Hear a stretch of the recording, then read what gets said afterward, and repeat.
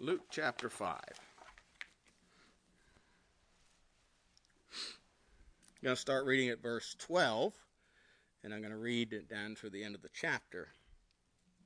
Luke 5 and verse 12. And it came to pass, when he was in a certain city, behold, a man full of leprosy, who seeing Jesus fell on his face, and besought him, saying, Lord, if thou wilt, thou canst make me clean. And he put forth his hand and touched him, saying, I will, be thou clean. And immediately the leprosy departed from him. And he charged him to tell no man, but go and show thyself to the priests, and offer for thy cleansing according to the Moses commanded, for a testimony unto them. But so much the more went there a fame abroad of him, and great multitudes came together to hear, and to be healed by him of their infirmities. And he withdrew himself into the wilderness and prayed. That's a good thought there, but I'm not going to preach on that. But he withdrew himself. We need to sometimes withdraw ourselves from the busyness of life and spend some time with the Lord. But anyway, verse 17, and it came to pass on a certain day, as he was teaching, that there were Pharisees and doctors of the law sitting by, which were come out of every town of Galilee and Judea and Jerusalem, and the power of the Lord was present to heal them. And behold, men brought in a bed a man which was taken with palsy, and they sought means to bring him in and to lay him before him. And when they could not find by what way they might bring him in, because of the multitude, they went upon the housetop, let him down to the tiling, which with his couch into the midst before Jesus. And when he saw their faith, he said unto them, Man, thy sins are forgiven thee. And the scribes and the Pharisees began to reason, saying, Who is this which speaketh blasphemies? Who can forgive sins but God alone? But when Jesus perceived their thoughts, he answering said unto them, What reason ye in your hearts? Whether it is easier to say, Thy sins be forgiven thee, or to say, Rise up and walk.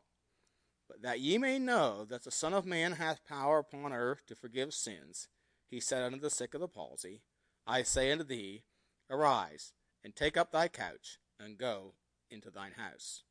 Immediately he rose up before them, and took up that whereon he lay, and departed to his own house, glorifying God. And they were all amazed, and they glorified God, and were filled with fear, saying, We have seen strange things today. And after these things he went forth, and saw a publican named Levi, sitting at the receipt of custom. And he said unto him, Follow me. And he left all, rose up, and followed him. And Levi made him a great feast in his own house, and there was a great company of publicans and of others that sat down with them. But their scribes and Pharisees murmured against his disciples, saying, Why do ye eat and drink with publicans and sinners? And Jesus answering said unto them, They that are whole need not a physician, but they that are sick. I came not to call the righteous, but sinners to repentance. And they said unto him, Why do the disciples of John fast often and make prayers, and likewise the disciples of the Pharisees, but thine eat and drink? He said unto them, Can you make the children of the bride chamber fast while the bridegroom is with them? But the days will come when the bridegroom shall be taken away from them, and then shall they fast in those days. And he spake also a parable unto them. No man putteth a piece of a new garment upon an old. If otherwise, then both the new maketh they rent, and the piece that was taken out of the new agreeth not with the old. And no man putteth new wine into old bottles, else the new wine will burst the bottles, and be spilled, and the bottles shall perish. But new wine must be put into new bottles, and both are preserved. No man also, having drunk old wine, straightway desireth new, for he saith, The old is better. But I'd like to draw your attention particularly to verse 26, the end of that verse where it says, We have seen strange things today. Let's look to the Lord in prayer. Heavenly Father, we do thank you again for the privilege and opportunity that is ours to open your word. I pray that you would speak to our hearts through your word as we look into it today. I pray that the Spirit of God would have his will and his way, and he'd be glorified. And Lord, just pray that we would see ourselves as you see us. Empty, worthless, vile vessels. And yet, help us to see the potential that we have by submitting our lives to our Lord and Savior, Jesus Christ. We pray in Jesus' name. Amen. I titled this message, Jesus' Ministry, a Paradox. Now, a paradox is a statement or proposition, according to dictionary.com, a statement or proposition that seems self-contradictory or absurd, but in reality expresses a possible truth. So it's something that appears to be contradictory, yet it is a real truth. That's a paradox. That's really what the word strange in verse 26 is. It's the Greek word is paradoxis, where we get our word paradox, and it means contradictory. And to many in that day, and even today, the truths of the Word of God seem contradictory. For example, James 4:10 says, "Humble yourselves in the sight of the Lord, and He shall lift you up." You know, man's idea is you gotta promote yourself. You gotta look out for number one. Nobody else is gonna look out for you. That's what the world says. No, God says, "Humble yourselves in the sight of the Lord, and He shall lift you up." Matthew 11:29 says, "Take my yoke upon you." What does a yoke speak of? Work. Speaks of work. He says, "Take my yoke upon you and learn of me, for I am meek and lowly in heart, and ye shall find rest unto your souls." So there are many things in the Bible that seem to natural man to be contradictory or paradox. And to many in Israel in this time, what Jesus is doing in this chapter is paradox. It's strange. You know, one of the other things that was said about him, had never been done like this before, or never seen like this before. That's something that was common said about Jesus and his earthly ministry. So I want to look at several things that seem to be a strange paradox. First of all, in verses 12 through 13, Jesus touched a leper and cleansed him. Verse 12 says, "It came to pass, when he was in a certain city, behold, a man full of leprosy." So this wasn't a guy that just, wasn't sure he had, or maybe just had one little spot on him. He was full of leprosy. Who, seeing Jesus, fell on his face and besought him, saying, "Lord, if thou wilt, thou canst make me clean." And he put forth his hand and touched him. Now, when it says that he put forth his hand and touched him, he just didn't reach out. He just didn't reach out and no. The word touch there means he fastened himself on him. So like this. He fastened himself on him. That is a no-no for a leper. In fact, in the Old Testament time, of course, when a priest was to, a man thought he maybe had lepers, he was to come to the priest, and the priest was to look on him. Just look, not touch. But he touched him. Leprosy, the condition of leprosy is a model of sin and its effects. It's just, like sin, it's contagious. It spreads from person to person. It's infectious. Ecclesiastes 9:18 says, "Wisdom is better than weapons of war, but one sinner destroyeth much good." It's infectious. It's contagious. It was also in Bible times. It is no longer really, but in Bible times there was no known cure. It was incurable. There was no cure for it. It was a loathsome disease. The Old Testament priests were to pronounce one unclean by looking at the spots. It was actually against the ceremonial law to touch them because you could get it. If anybody had leprosy, that once he was to leave his house and he was to be put outside the camp, and you remember the 4 leprous men outside the gates of Samaria when was it Ahab was king? But anyway, the 4 leprous men outside the gates of Samaria, they were out there because they were put outside the camp. They weren't allowed to come into the city. One commentator said lepers were universally scorned by society and religion. They were especially despised by the rabbis who saw their state as the particular judgment of God. In Jesus' time, rabbis spoke about how badly they would treat lepers. One boasted that he refused to buy even an egg on a street where he saw a leper. Another bragged that he threw rocks at lepers when he saw them. Unquote. So So these were people that were detested or were reproached to society and were considered outcasts and were put out to camp. And so, and again, it pictures how God views sin. In Matthew 26, verses 39 and verse 42, when Jesus was in the garden, remember the Bible says he went a little farther and fell on his face and prayed, "O my Father, if it be possible, let this cup pass from me. Nevertheless, not as I will, but as thou wilt." In verse 42, again, he went away the second time and prayed, saying, "O my Father, if this cup may not pass away from me, except I drink it, thy will be done." What was it that was such a reproach to him? Was it the cross, or was it the mocking? What was it? No, it was that he was to be made sin for us. 2 Corinthians 5:21 says, "For he hath made him to be sin for us." God made Jesus sin for us, who knew no sin, that we might be made the righteousness of God in him. Hebrews 12:2 says, "Looking unto Jesus, the author and finisher of our faith, who for the joy that was set before him endured the cross, despising the shame, and sit down at the right hand of the throne of God." The cross was the penalty for a high crime. What was his crime? He was the penalty for sin. And he despised it.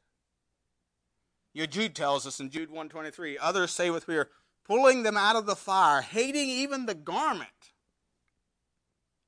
Even the garments of the lepers were hated.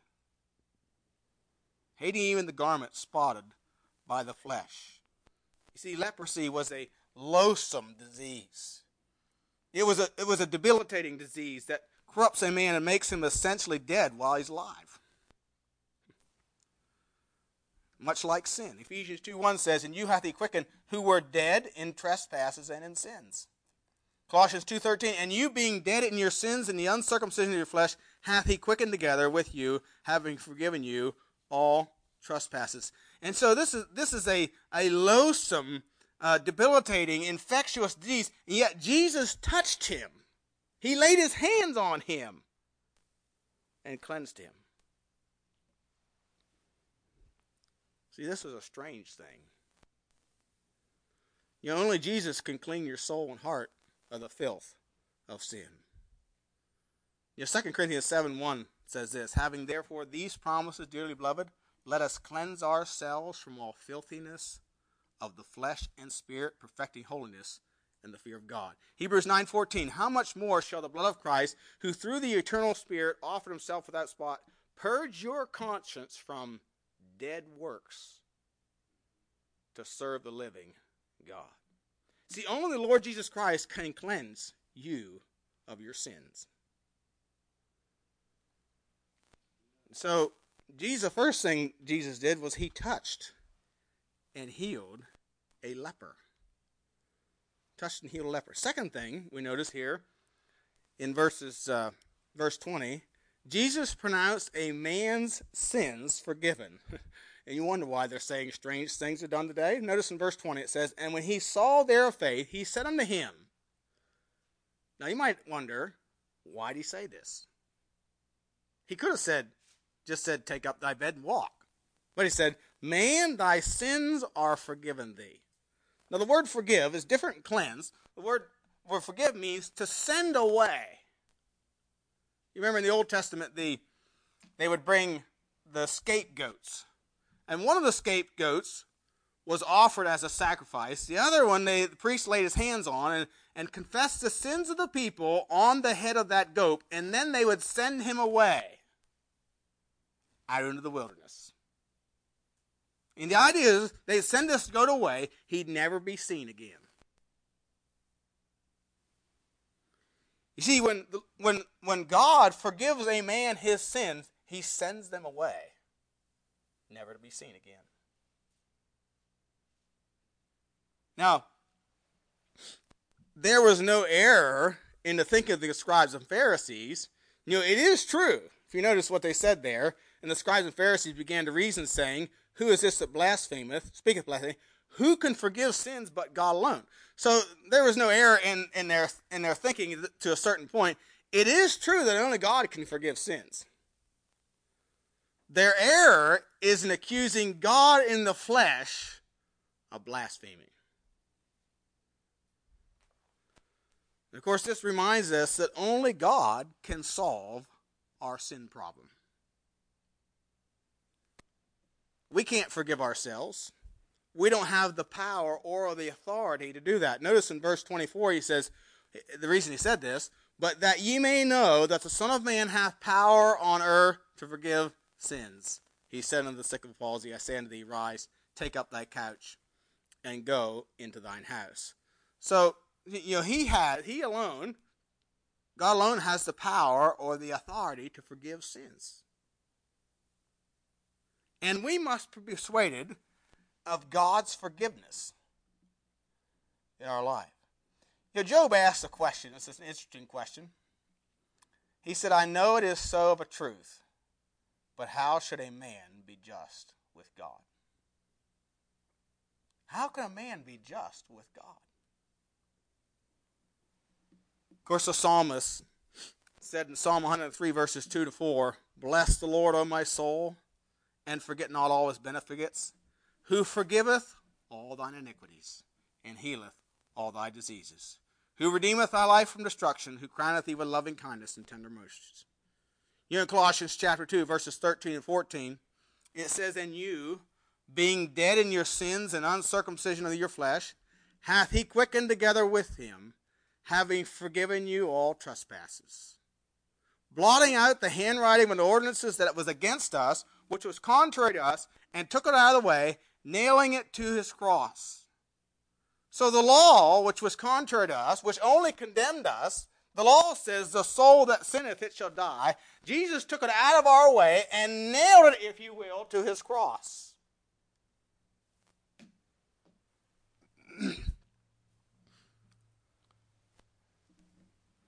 Without the Lord Jesus Christ, we stand condemned by the law. Galatians 3:10 tells us, for as many as are of the works of the law are under the curse. So if you think you're going to save yourself or forgive yourself of your own sin, you're under the works of the law. And he says, everyone that continueth not in all things which are written in the book of the law to them. Cursed is everyone that continueth not in all things, and there's not a man alive that can keep the whole law. And James tells us in James 2:2, if we offend in one point, we're guilty of the all. In other words, if we live a almost perfect life and only commit one sin, one offense against God, we're separated. We're condemned by God. We don't meet his standard.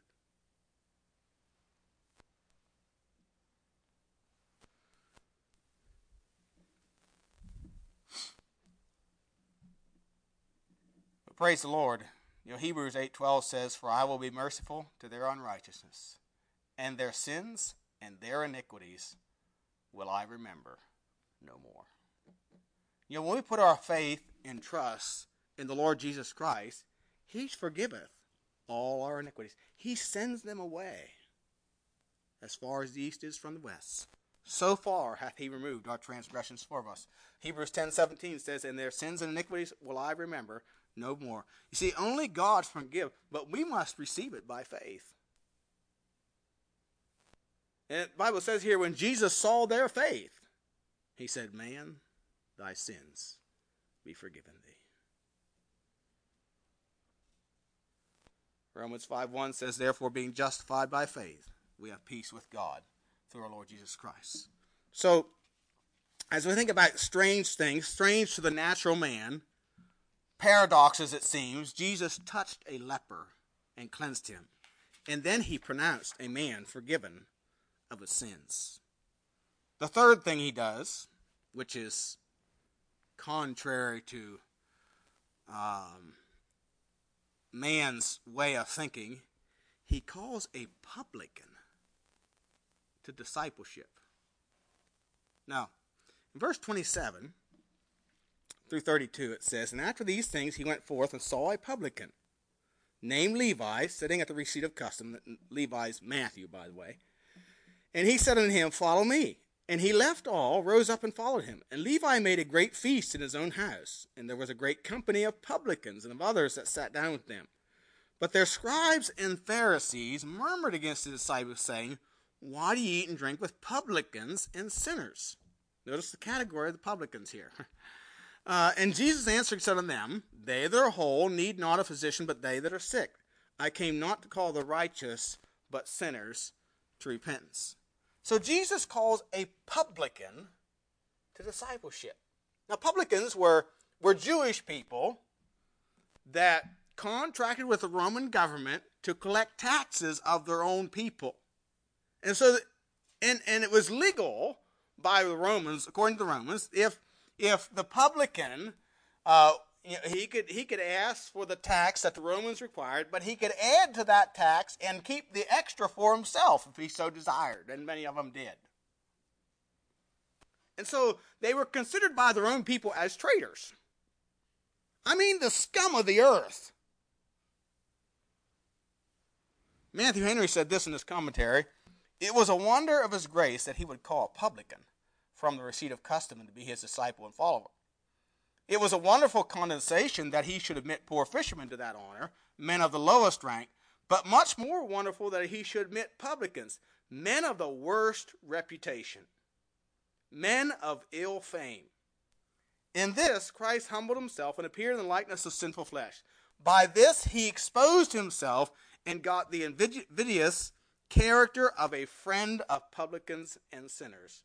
Unquote. And you notice again in verse 30 it says, "But their scribes and Pharisees murmured against the disciples, saying, Why do ye eat and drink with publicans and sinners?"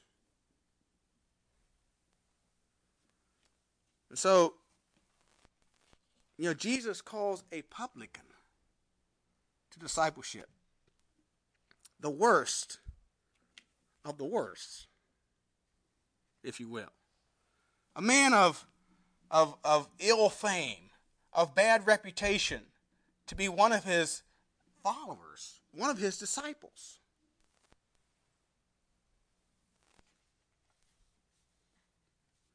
But this also reminds us, if you notice in verse 32, he said, "I came not to call the righteous, but sinners to repentance." One commentator said, "Some people think they will come to Jesus for a little bit of cosmetic surgery. They don't think they are sick, but they think they could use a little improvement." Jesus, the great physician, only admits patients who see themselves as truly sick and in need of a doctor. You see, the Pharisees and the scribes murmured against the disciples, and asked them, "Why do you eat with publicans and sinners?" They didn't see themselves as wicked sinners in need of repentance. They maybe need a little help. Well, they didn't need that.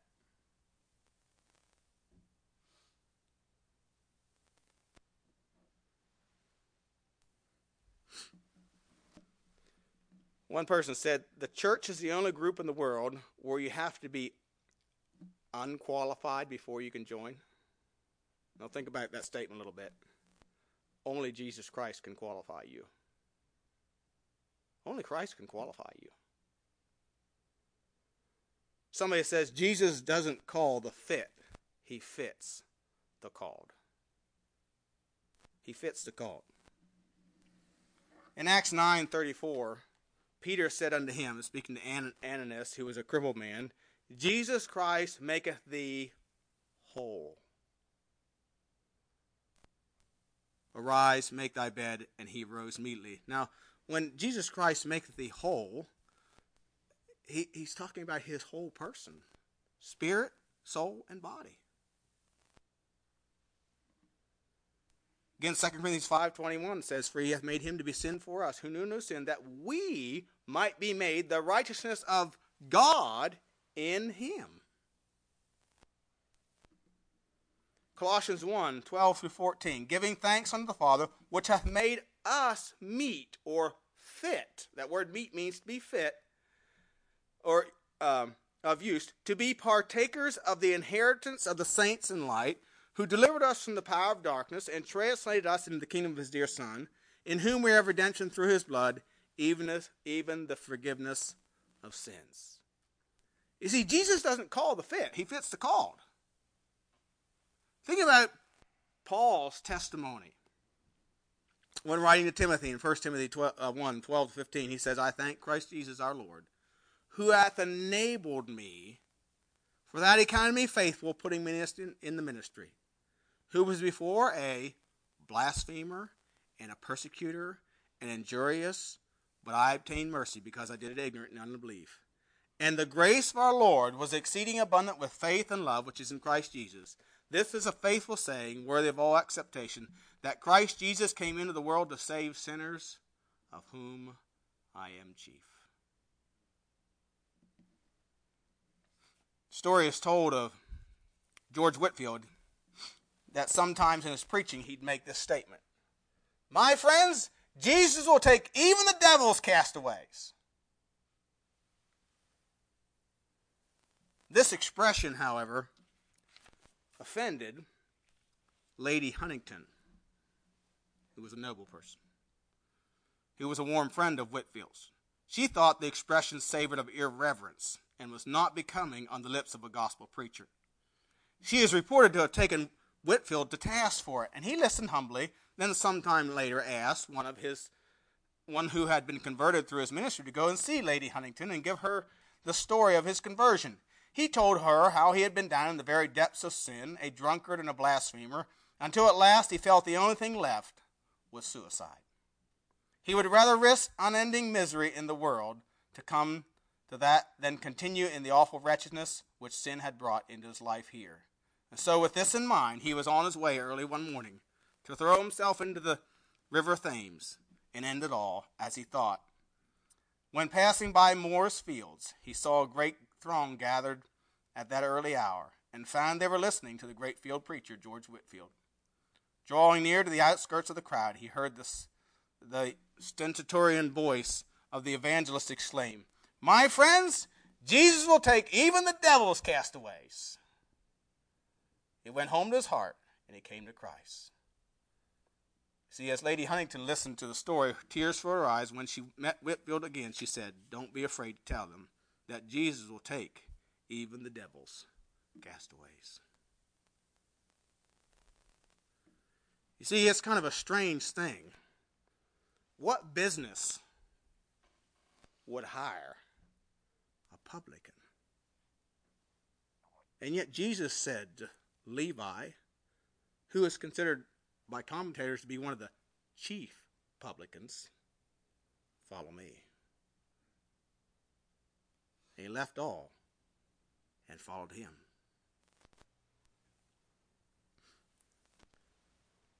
These are strange things, are they not?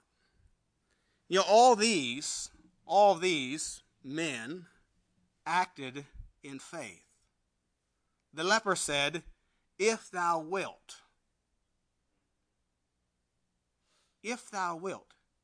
He did not say, if thou can. He said, if thou wilt. He said, if thou wilt, thou canst make me clean. That word canst is the Greek word dunamai. Sound familiar? It means capable, strong, powerful. We get our word dynamite from that. He said, if thou wilt, thou canst make me clean.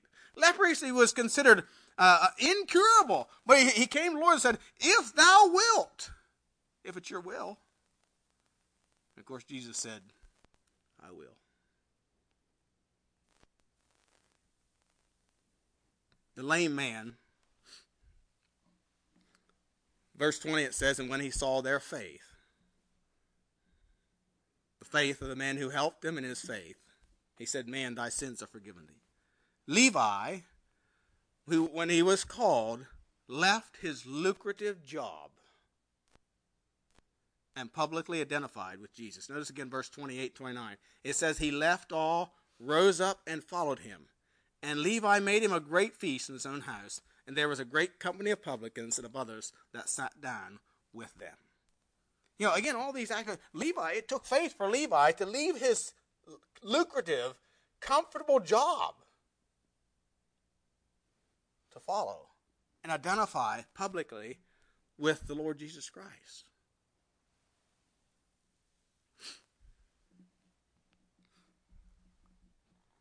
These are certainly strange things in the eyes of the world.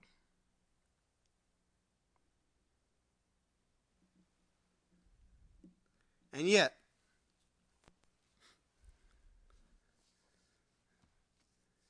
only God can do that which is impossible. And God's ways are not our ways. And his thoughts are not our thoughts. In 1 Corinthians chapter 1, go to 1 Corinthians chapter 1 and verses 26 to 31. 1 Corinthians 1, verse 26. For you see your calling, brethren, how that not many wise men after the flesh, not many mighty, not many noble are called. But God hath chosen the foolish things of the world to confound the wise. And God hath chosen the weak things of the world to confound the things which are mighty. And base things of the world and things which are despised hath God chosen, yea, and things which are not, to bring to naught things that are, that no flesh should glory in his presence. But of him are ye in Christ Jesus, who of God is made unto us wisdom and righteousness and sanctification and redemption, that according as it is written, he that glorieth, let him glory in the Lord. You see, what you see here in these men and these acts that Jesus did, it's contrary to human reasoning.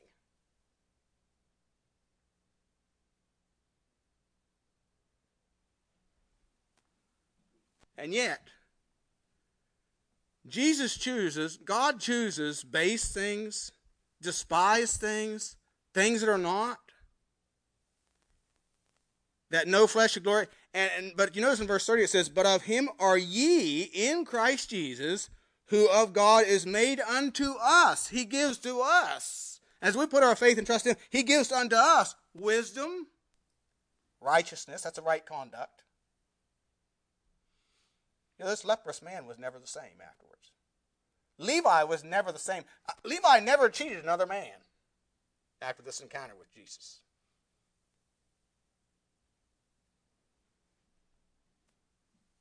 In fact, he was made one of the 12. He's made unto us wisdom, righteousness, sanctification, and redemption. You see,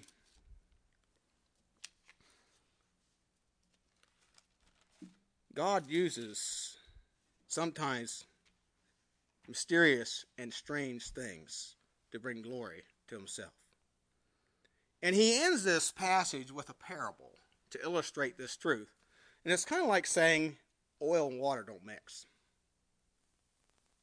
If you notice in verse 36, he says, he spake also a parable unto them. He's talking to the same people here, the scribes and Pharisees. No man putteth a piece of a new garment upon an old. If otherwise, then both the new maketh the rent, and the piece that was taken out of the new agreeth not with the old. And no man putteth new wine into old bottles, else the new wine will burst the bottles and be spilled, and the bottles shall perish. But new wine must be put into new bottles, and both are preserved. They were clinging, what he's saying here, they were clinging to the old economy, if you will, the old covenant. And Jesus said, I'm bringing in a new covenant. You are trusting in the old way of doing and offering sacrifices, but I'm bringing in a new way. That sacrifice is myself, and you just need to put your faith and trust in me.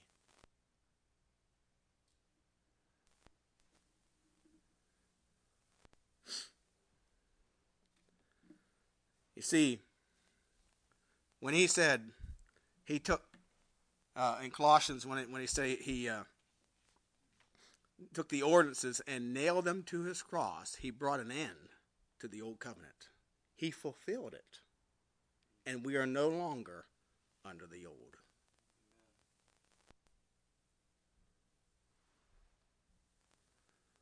Paul said the old never made the comers perfect, but the bringing in of a better covenant did.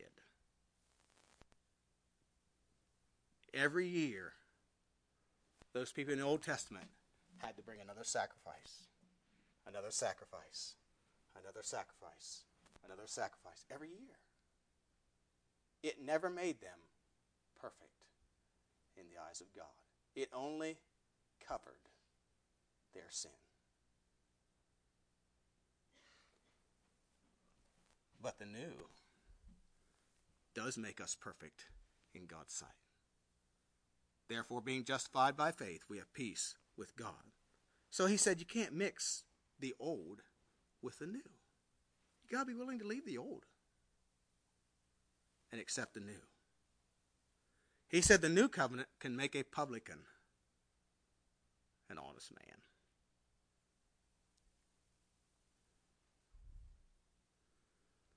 So, yes, we have seen strange things today. Again, and of course, all these things prove that Jesus is more than just a mere man. It also proves that with God, nothing is impossible.